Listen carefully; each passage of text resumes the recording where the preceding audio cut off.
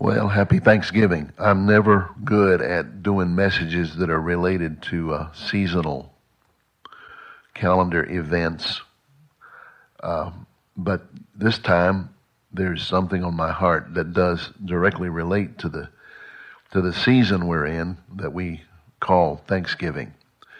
And in order to get to that point, I've got to lay a few foundations for what I really want to get to today, because the title of this message doesn't seem to, at first glance, relate at all to Thanksgiving. But if you'll stick with me, I think you'll see the importance of what we're going to examine for the next hour. First of all, isn't it amazing how the word Thanksgiving has deteriorated, like so many other important words in our language? When Thanksgiving was a verb, you heard the word, and your response to the word was, we give thanks at Thanksgiving. But somewhere over the decades, it has deteriorated down to a noun, which we just refer to in passing as, what are you going to do Thanksgiving weekend? Or where will you spend Thanksgiving? Or are you going to watch the game on Thanksgiving? And without even realizing it, by the word becoming a noun instead of a verb, it becomes neither. It is no longer a day of thanks. It is a day of various other things, which I don't need to list because we all know them too well. And even for those listening across the ocean who are not participants in the American version of Thanksgiving, you have other manifestations of this in your own culture. Eucharist means the great Thanksgiving. It's the great celebration. And yet how many of those who participate in a Eucharist don't even think in terms of giving thanks? Now, the loss of this word reflects the loss of its reality that parallels our hearts. A word only loses meaning when the meaning loses meaning. The word itself doesn't deteriorate us. We deteriorate the word. We don't undo the reality behind the word because the word has changed. The word changes because we who speak the word no longer have any conscious awareness of what the word meant. So when I say Happy Thanksgiving, what am I exactly saying? I'm saying I want you to have a happy time on a day that we used to set aside to give thanks to God. So it makes it about me and you instead of about God, which is pretty much what most everything in our culture, Christian culture, does today. Everything is about me and you and the consumer, the Christian consumer. It's not about God. And so as a result of this, we've lost a great deal. And I want to talk a little bit about that. In Psalm 136, you have one of the great Psalms of thanksgiving. Give thanks to the Lord, for he is good, for his mercy endures forever. Give thanks to the God of gods, for his mercy endures forever. Give thanks to the Lord of lords, for his mercy endures forever. To him who alone does great wonders, for his mercy endures forever. To him who made the heavens with great skill, for his mercy endures forever. To him who spreads out the earth above the waters, for his mercy endures forever. To him who made the great lights, the sun to rule by day, the moon and the stars to rule by night, for his mercy endures forever. Then from verse 10 all the way down to verse 22, it is a giving of thanks to God for his deliverance from enemies. And then finally from verse 23 to the end of the chapter, verse 26, it's a giving of thanks to God for his remembrance toward all those who are in difficulty and his provision of life and sustenance for all creation. It begins with thanksgiving to God for who God is, then for what God has done, then for what God has done on our behalf, then for what God does for those that we don't even know and are not related to. But you notice the cosmology of this great Thanksgiving begins in not just the heavens, but above the heavens, with the God who created the heavens, and then descends down through the heavens to the natural order of sun, moon, and stars, and then down to the earth, then deals with deliverance from evil, and then finally concludes with a great thanksgiving to God for his provision for all creation. Now, the blessings in Hebrew, the barukas, the offerings of thanks and blessing. The rabbis said you should never participate in anything of this earth that's good without remembering first to offer a blessing for it. That's where we get the whole idea of saying, quote, the blessing over the food. We misunderstand that. You don't bless the food. God's already blessed the food. But you bless the Lord. You give thanks to the Lord for the giving of the food. And so in rabbinical literature, and of course in the scriptures, there's this pattern of recognizing whatever good you've got has come from the hand of one who is himself good, and you acknowledge that goodness and give thanks for it, and that helps keep you in proper balance. It helps keep you keep the universe in proper order in your thinking. Now, when you lose that, then your world begins to turn perverse. It begins to turn upside down. And good becomes evil, and evil becomes good eventually. Once this world completes its turn from right side up to upside down, then you don't see things from a God-centered cosmology, but you begin to see everything from your point of view. It's not just a man-centered cosmology, but it becomes a me-centered cosmology. I mean, even a man-centered cosmology is a little bit bigger than just yourself. This is why there's people who don't believe in God, but they have a vision for humanity, and they care about, quote, humanity, and in some cases they actually do try to do something to help humanity. But for the most part, we have become people who don't even see a man-centered cosmology. We see us. And us is too big a word. It's really me. Now, to some degree, please don't misunderstand me. I can't help but see some things from my point of view because I am a me. I can't help being a me.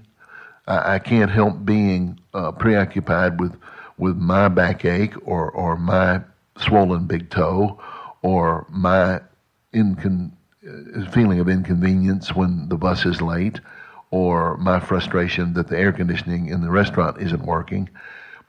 I live in my body. My body picks up responses from the atmosphere I'm in. And I live inside here. I can't go anywhere else. So it's kind of a waste of time to rebuke ourselves for being self-centered to some degree. We can't help that. What we can help is staying in that mindset and letting it take over our whole world.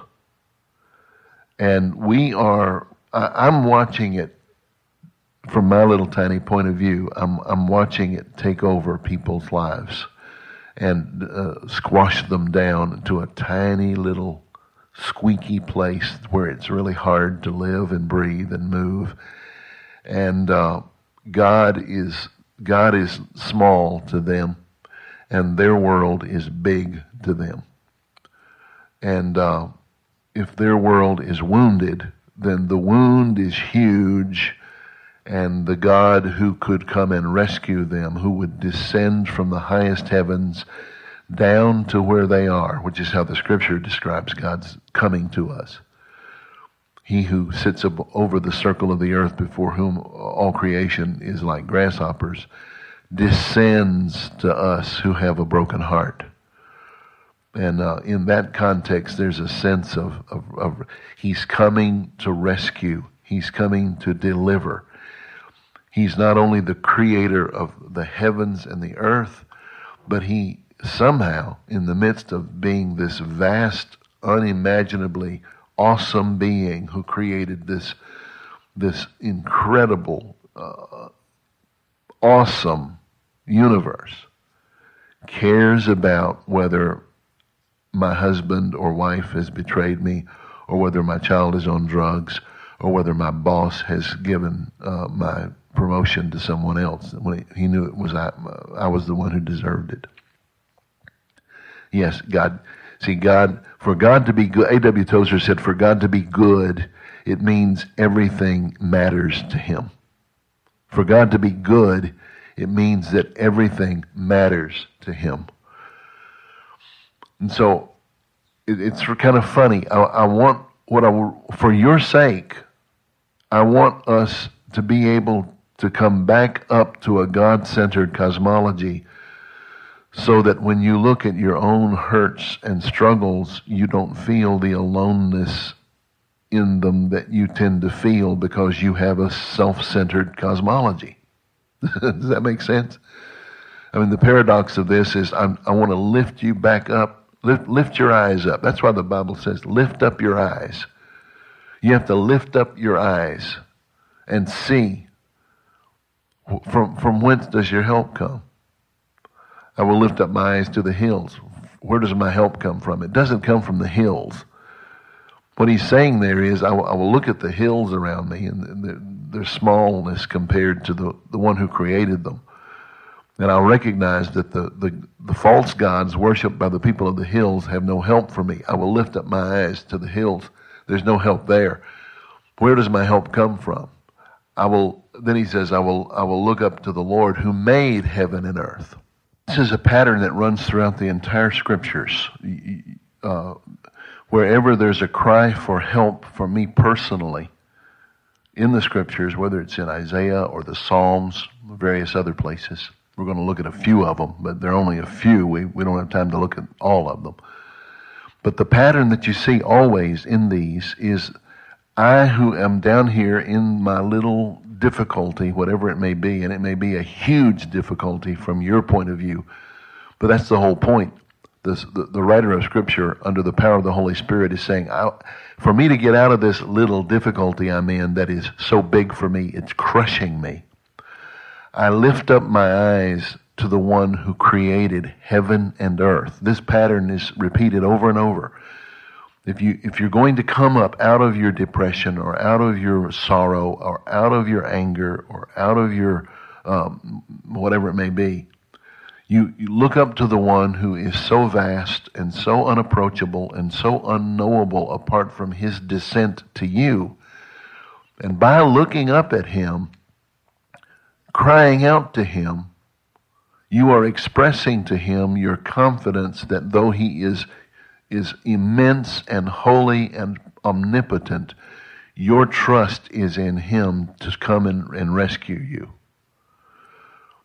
See, if you have a man-centered cosmology, or worse, a self-centered cosmology, what you first do is you look at yourself, and your world becomes the big universe. And God is this tiny little concept floating around in the ocean of your huge self-awareness. And if that's the perverse, backwards, upside down cosmology you live in, there's no hope. There's no one to look up to call out to. And this actually is an affirmation of the lie of the serpent in Genesis 3. God is not good. He does not have your best interest at heart. He is a cosmic game player and abuser who wants you to suffer and predestined that you suffer so he can get glory out of it. That's the idea there that the powers of darkness would affirm. Psalm 147, verse 4 and 5, he counts the number of the stars. He gives them names, calls them all by name. Great is our Lord and abundant in strength. His understanding is infinite. And then right in the same context, what does it say? He also heals the broken in heart. Look at Isaiah 40, verses 22 through 27. He who is enthroned above the circle of the earth, before whom the inhabitants are as grasshoppers, who stretches out the heavens as a curtain and spreads them out like a tent to dwell in. He reduces rulers to nothing. He makes the judges of the earth meaningless. He blows on them and they wither. To whom will you liken me, says the Lord? Lift up your eyes on high and see who has created these stars, the one who leads forth their host by number. He calls them all by name. And listen to how it shifts in verse 27 and following. So why will you say, O Israel, or O Clay, or O Jimmy, or O Susan, or whoever you are? Why will you say, my way is hidden from the Lord, and the justice due me is hidden from the Lord? Do you not know, have you not heard, the everlasting God, the Lord, the creator of the ends of the earth, does not weary or tire. His understanding is inscrutable. He gives strength to the weary, and to him who lacks might he increases power. Even youths may grow weary and tired, and strong young men stumble badly. But they that wait upon the Lord shall renew their strength. They shall mount up with wings as eagles. They shall run and not be weary. They shall walk and not faint. Isaiah 57 verse 15. Thus says the high and exalted one, who lives forever, whose name is holy. I dwell in a high and holy place, yet also with those who have a broken and a contrite heart, in order to revive the spirit of the broken and the heart of the contrite ones. David writes in Psalm 8, when I consider the heavens and the works of your fingers, the moon and the stars which you have appointed, what is man that you would take thought of him, or the son of man that you would come to rescue him? That, if you're reading the King James Version, when it says visit him, that word visit literally means to come and rescue. It doesn't mean come down and have a cup of tea with you, although the Lord will do that too. But the idea here is that when I think of the vastness of the universe, which the writers of Scripture exhort me to do, David says, my first thought is, well, what is man? Well, here's a funny thing. I'm telling you to keep God at the forefront and center of your universe. But it looks very much like God keeps you at the center of his universe. The reason I say that is many years ago, the famous philosopher and Christian thinker and mathematician Pascal made the statement, I think under the anointing of the Spirit. He said, I believe that man is halfway between the immensity above him and that which is infinitesimally small below him. Now, at the time he said that, he had some scientific reason to say it, but he didn't have any way of proving it. But in the last several years, as science has continued to make progress in both its astronomical and its microscopic abilities to discern, this is what the results of the study has been. Dr. Richard Swinson writes these words in his book, More Than Meets the Eye. When God set out to create a human-oriented universe, he apparently showed a preference for dimensional symmetry. The dimensions of the largest created entity, namely the entire universe, are 10 to the 27th power meters in size, while the dimensions of the smallest subatomic particles are 10 minus 26 to the minus 26 power meters in size. Humans at about 1 meter fall precisely in the middle. When astrophysicist Joel Primick was asked about the significance of this finding, he commented simply, it does make for a soul-satisfying cosmology, end quote. Everything above us and everything below us is the same dimension, and we are at the center of it. And symbolically, this could not be more clear that God's answer to David in Psalm 8 when he says, what is man that you would think of us or come to rescue us. God is saying, I'll tell you what you are. You are bone of my bone and flesh of my flesh. You are the apple of my eye. You are my child. You are my image. You are everything to me, and I will do everything necessary to come to you and rescue you. That's the answer to that question. Now,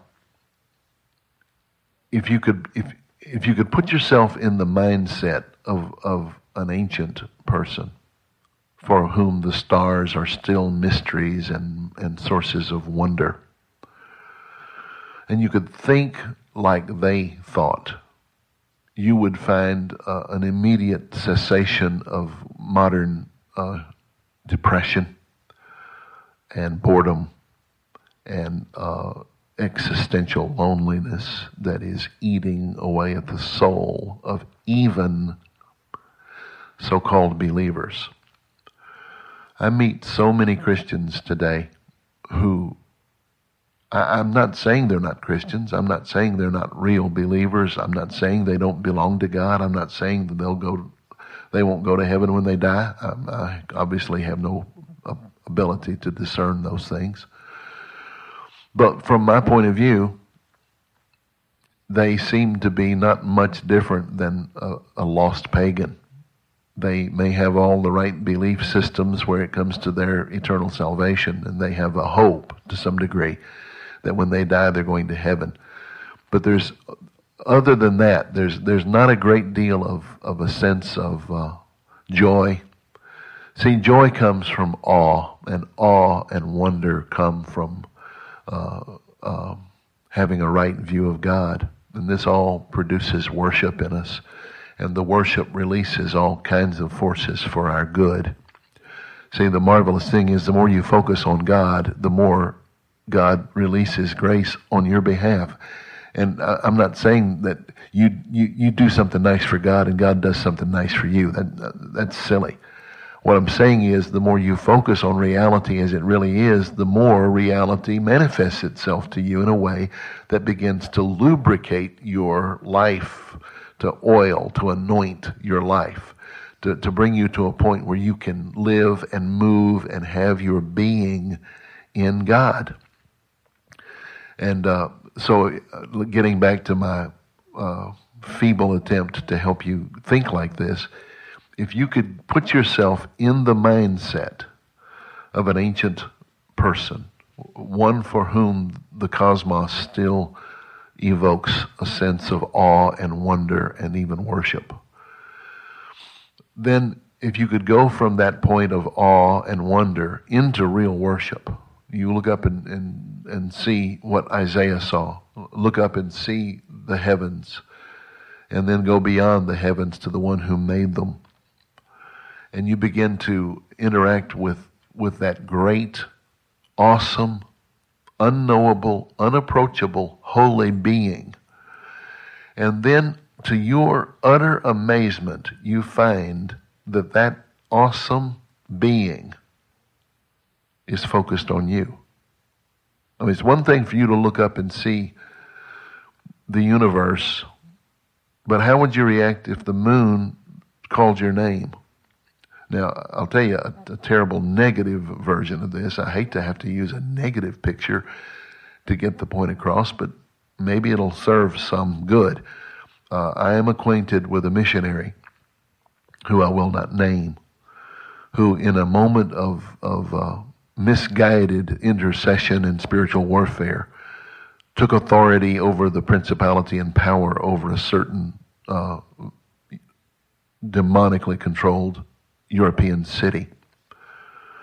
And when she got back to her hotel, standing on the veranda overlooking the street, the moon was full. And her testimony is, and I believe her because she's a woman of utmost integrity, and I have no reason to doubt this story. She says that the moon began to come down literally into her room and took the form of a being that she had to plead the blood of Jesus against in order to protect herself from its presence. She had, in occult circles, there's this concept that is actually called calling down the moon. Well, she had not in any way participated in anything occult. She thought she was praying under the direction of the Holy Spirit. She found out later, of course, she had not been directed by the Holy Spirit, but that's a whole other subject, which I won't try to get into, but we all know, I hope, by now, that you don't take on principalities and powers in your own strength and try to do warfare with them. You listen to God and you pray. Usually, if you're praying for a city on that level, you need to be praying in a group anyway, unless you have been given clear direction from the Holy Spirit how to pray. But the point is, this thing came down into her room. Well, now, I'm using a negative to hopefully try to create for you a positive. For 2 hours, she battled against this thing until finally there was a sense of release, and the thing disappeared and left her room. But let me just say, if you have a hard time with that story, it's only because you have an incredibly materialistic and unbiblical mindset, to be honest. I mean, if that stretches your credulity, it only shows how much you're influenced by modernism instead of Scripture. But anyway, try to think of that in a more positive way. I mean, turn it around to the positive. How would you react if, while you were praying in the moonlight one night, a star comes down and manifests itself in the room? And it turns out to be not a star, but the creator of the stars, the bright and morning star. That, I hope, will give you some kind of an idea. I mean, you begin to get a picture of what the shepherds felt when they were abiding in the fields, keeping watch over their flocks by night, and lo, the angel of the Lord came upon them, and the glory of the Lord shone round about them, and you bet they were sore afraid. And so the angel's first word is, don't be afraid, which seems like what they always have to say. Don't be afraid. For unto you is born this day in the city of David the Savior of the world, the Creator of the heavens and the earth, has come down to you through the womb of a woman, and is now at this moment lying in a manger. And they went immediately to see this great sight. Well, I mean, yeah, they did. Of course they did. Are you getting this? See, if what I'm saying can draw you even for 5 minutes out of your self-centered pain, I'm not making fun of anybody's pain. I'm not disdaining your suffering. I'm just saying, if you could just come out of it a little bit and look up and see majesty and glory and awesome, unapproachable light above you that created all things, and just be caught up in that for a moment. That's only half of it, by the way. That is, I'm trying to get you to look up and see the glory, because that's only the first half. See, the first half is to see the magnificence and glory. That's how the Scripture lays it out. All these scriptures that we just looked at, Psalm 147, Isaiah 40, Isaiah 57, Psalm 8, all these chapters, all these verses say the same thing. What they're saying basically is look up and be caught up in the awesome glory of God. And then the second part, know that the one who created these things knows your name and is personally and intimately and even passionately concerned about you. See, when you hear me or other people exhorting us to stop being self-centered and to get God-centered and to think about God and to quit talking about ourselves all the time and quit singing about ourselves. Even, I'm sorry to say it again, but so many of our songs where we sing about our response to God, they bore me out of my mind. I don't need to know what your psyche is saying about God. Point me to that God. Anyway, the whole purpose God has in getting you God-centered is so you can be set free. I mean, see, God is so overflowing in abundance, in goodness and love, that his whole motivation toward getting you to be God-centered is so... I mean, if God is the best there is, and God loves you, then God wants you to have the best. Therefore, the only way God can give you the best is give you himself. I mean, can you see that? So, getting your eyes lifted up and coming into a sense of wonder, a sense of majesty, I love that word, is the first portal of entry into a whole nother dimension of living. Now, we began our time together talking about the fact that we have become the opposite of everything I've just been talking about. We are not a God-centered people. Our eyes are not lifted up to God. We are not moved with awe and wonder toward worship. We are not even man-centered. We are me-centered. We don't even realize how much we are me-centered because we live in a culture that is so me-centered that there's no communication between us to exhort us to something greater than ourselves. So even Christian bookstores are filled with titles that point to how God can bless me, take care of me, improve me, help me. And I've already made mention of how even our worship services do that. So this is a source of continuous disintegration in people's lives. This means that if they're looking down instead of up, they are disintegrating instead of integrating. They are diminishing instead of expanding. They are becoming darker instead of more filled with light. And though I'm speaking in extremes, I want you to understand that I do believe that this is a very dangerous thing, and it must be arrested and reversed in the hearts of each individual. And so in order to address this concern in a more detailed way, I need to give you a little bit of background. In all of our conferences, Mary and I will at some point deal with the subject of forgiving the unforgivable. And in illustrating the struggle to forgive the unforgivable, we tell a story, a true story. It's not a composite story. It's a true factual event in the life of a dear woman that we helped walk through the healing of the memories of terrible childhood sexual and physical abuse at the hands of her father. And in the midst of this story, I simply tell what happened. And so I want to tell here how we tell that story. Some of you have heard it many times, but I'm seeking to illustrate another point by retelling it, so just bear with me.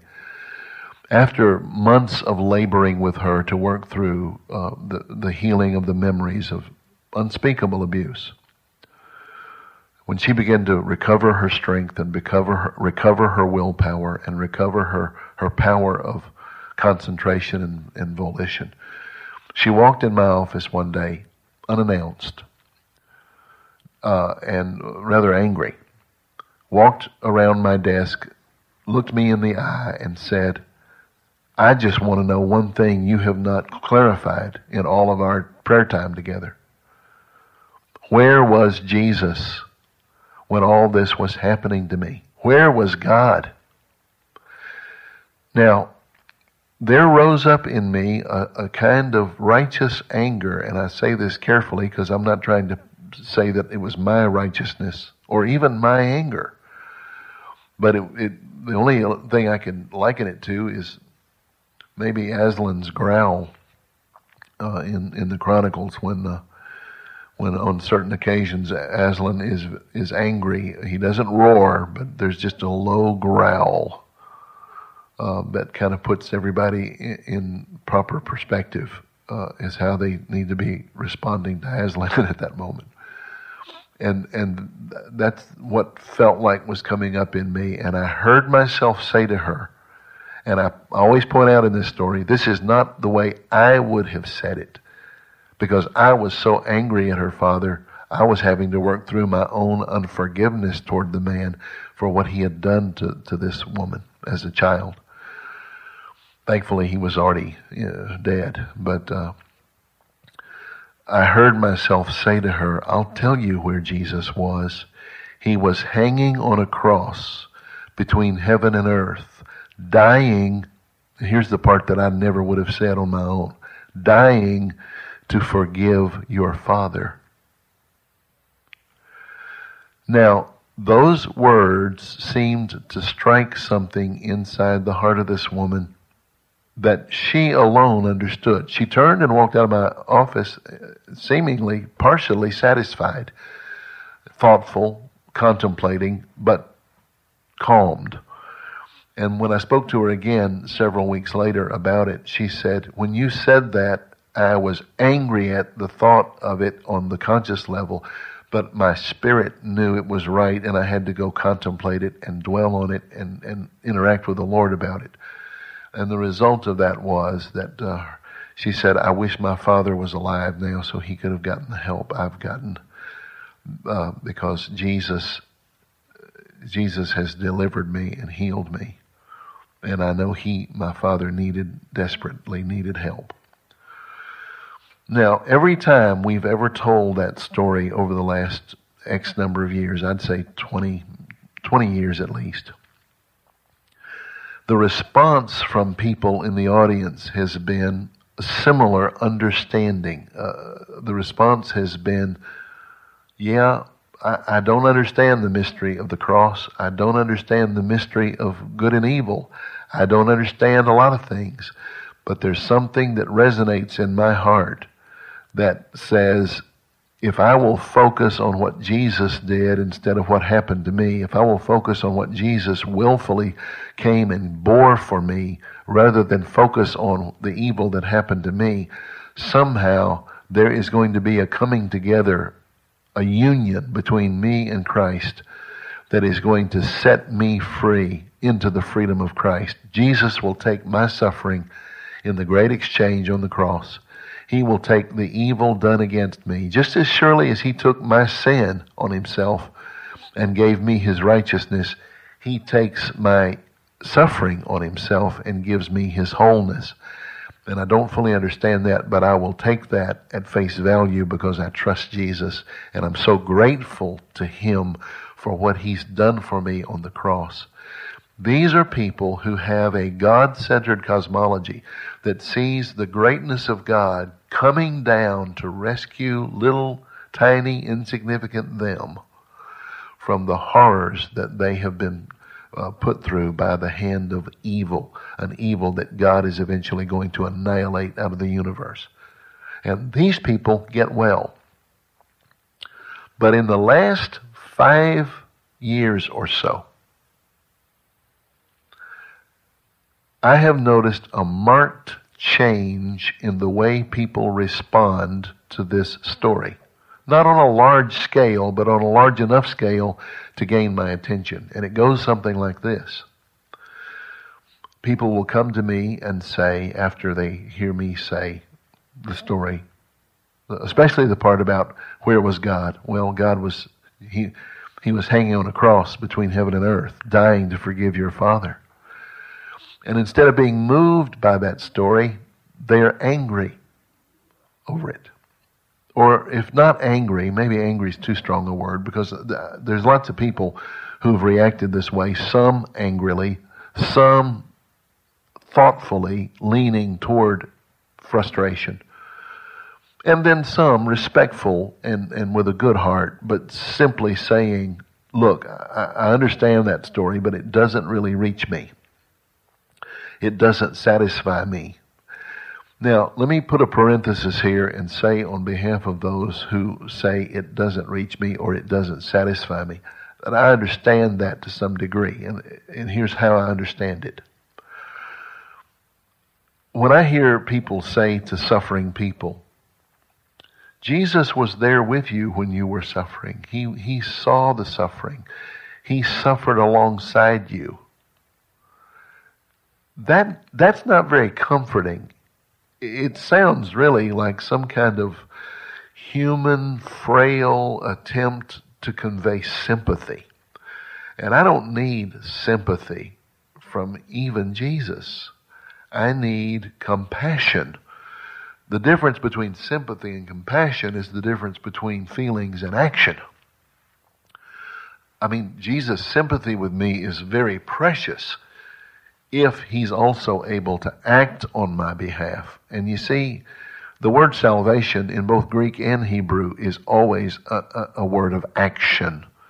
It's not just a state of being. It's a result of an action from God's point of view. God takes action on my behalf in order to bring about a good result. That's salvation. It's not just Jesus feeling my pain like a politician who wants to get reelected. It's not just someone who's empathizing with me and giving me human comfort. We're talking about Jesus. We're talking about the incarnate God of the universe who has come and descended into my pain with me in order that I might be taken into his covenant with him, so that when he rises from the dead, I rise with him. See, then it's about me being with him instead of him being with me. We say, oh, God, please be with me. Well, God is with you, but I'll tell you what's a whole lot more important is not him being with me, it's me being with him. It's not, there's a song that came out in the early 80s that says, here he comes up from the grave with my heart. And that's exactly the right picture.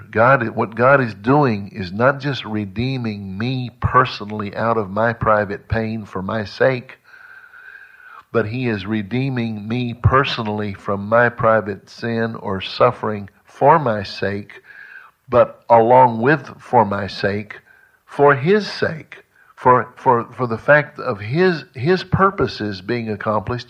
And one of those purposes is, and this is way too big to get into here, but one of those purposes is, what is God doing? He is destroying evil out of the universe while still protecting free will. That's what he's doing.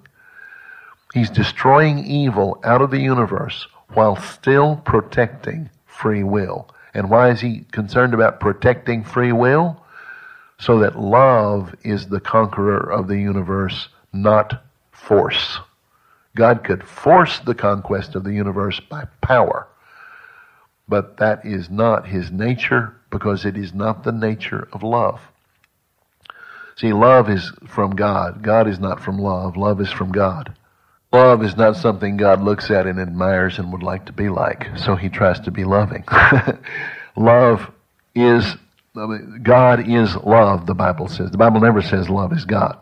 It says God is love. So whatever love does is a reflection of God's true nature. And God evidently does not want to annihilate evil by a sheer act of power. He's after something greater than that. Now, what does that have to do with your private anger at my story that Jesus was on the cross dying to forgive the perpetrator? See, what was so outstanding about that was, I would have normally said, Jesus was on the cross dying to heal you, dying to bring healing to your pain. That's how I would have said it if I was going to be consciously responding to her statement. But the Holy Spirit in me rose up and answered the question with a far wiser answer than I would have been able to do. And his response to her was, I was dying to forgive even your father. My intention was not just to deliver you from your pain, but even to deliver him from his if he had cried out to me for it. You see?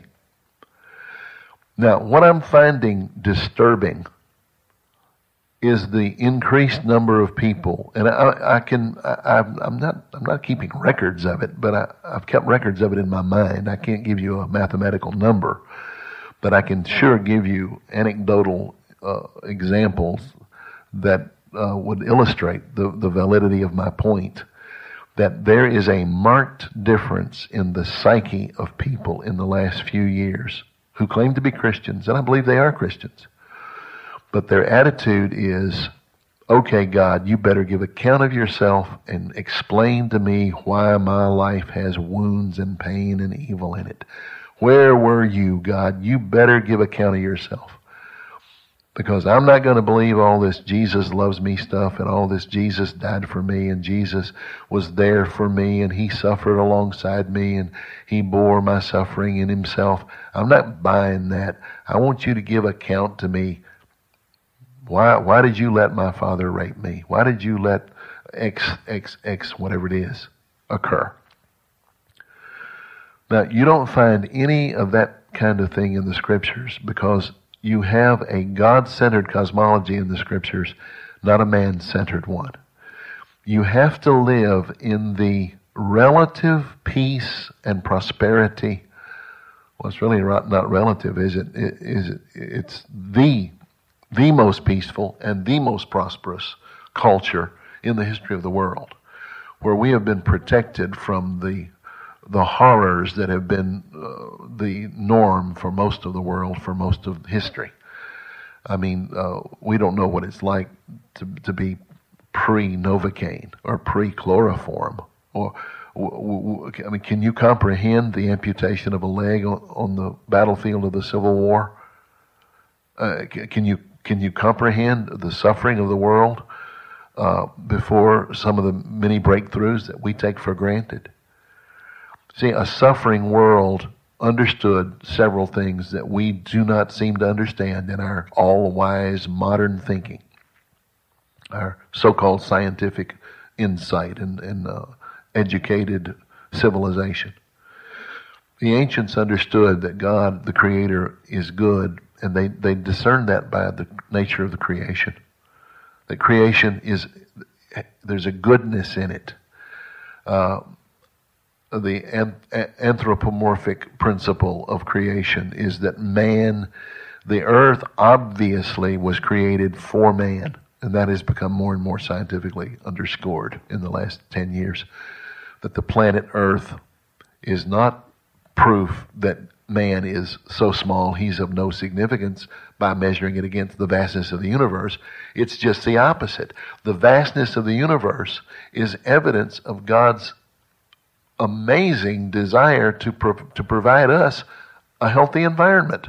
The whole universe works together to make Earth do what it does. If the universe was different from the way it is, Earth couldn't be what it is.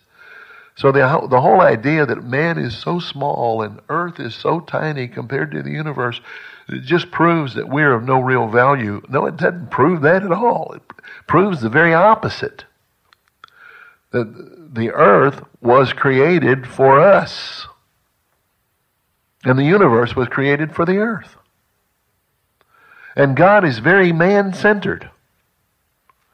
So much so that he becomes a man, but doesn't just become a man, but becomes a man who suffers on the cross, but not just the cross. He suffers the burden of the sins of the whole world on that cross and allows himself to be taken down to the guts of the earth in death in order that he might take into himself every man and woman, boy and girl who've ever suffered in the history of the world and bring them up out of his grave. Believe it or not, he didn't just die just to accommodate your convenience and your healing and your private answers to your private struggles.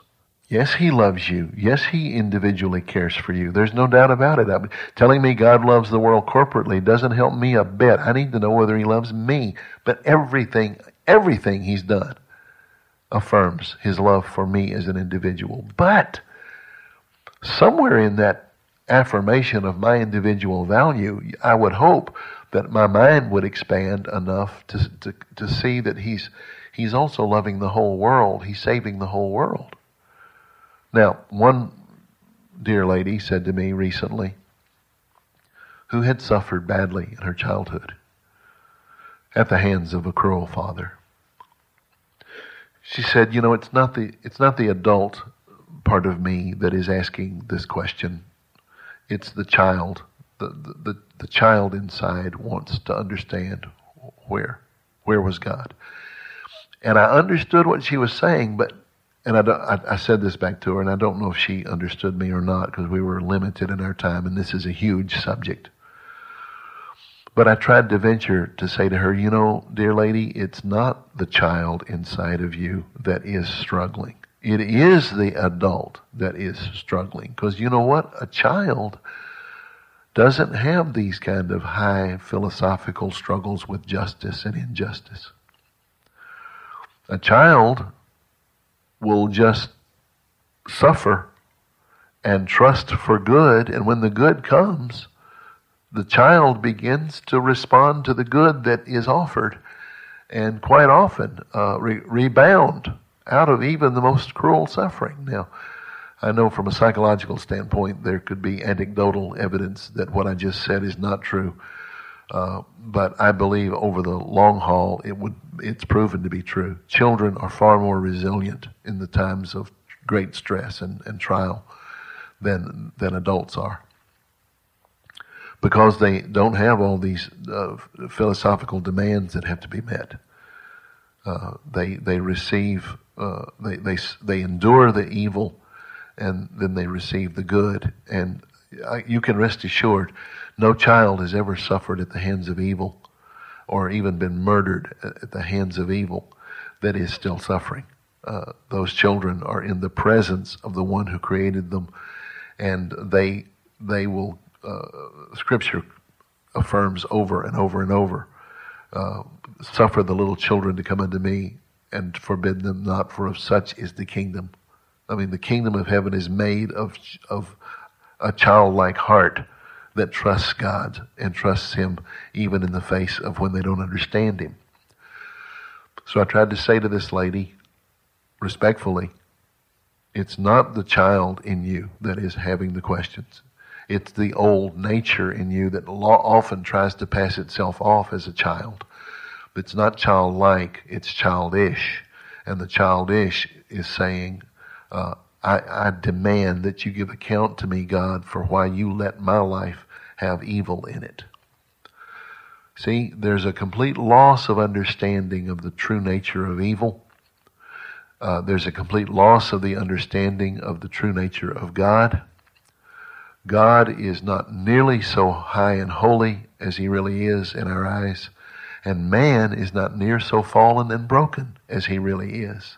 So the great gulf between the high God and lowly man has been partially filled in by humanistic sophistry that says, well, God, you come down a little bit and I'll come up a little bit, and we almost can touch, and whatever separates us is really your fault, so you better come down here and give account of yourself and explain yourself. Now, I know that what I'm trying to address here is too large to address in a single teaching. And I don't know that after you've sat and listened to it that you will have any answers. I think you may have some. But I don't know that you'll have any satisfactory conclusions to your philosophical struggle, and you may be very angry. I mean, this may really stir up. If I think I've encountered angry people before, I may really encounter a bunch of them now.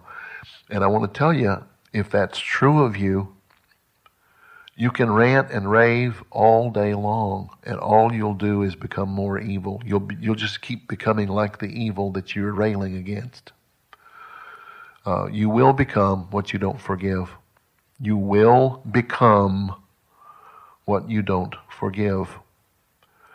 And if the cross of the Lord Jesus Christ has not been revealed to you as the place where the heart of God is stripped naked before the world, revealing mercy and compassion and complete identification with your suffering. But not only with your suffering, but with also the suffering of those who hurt you.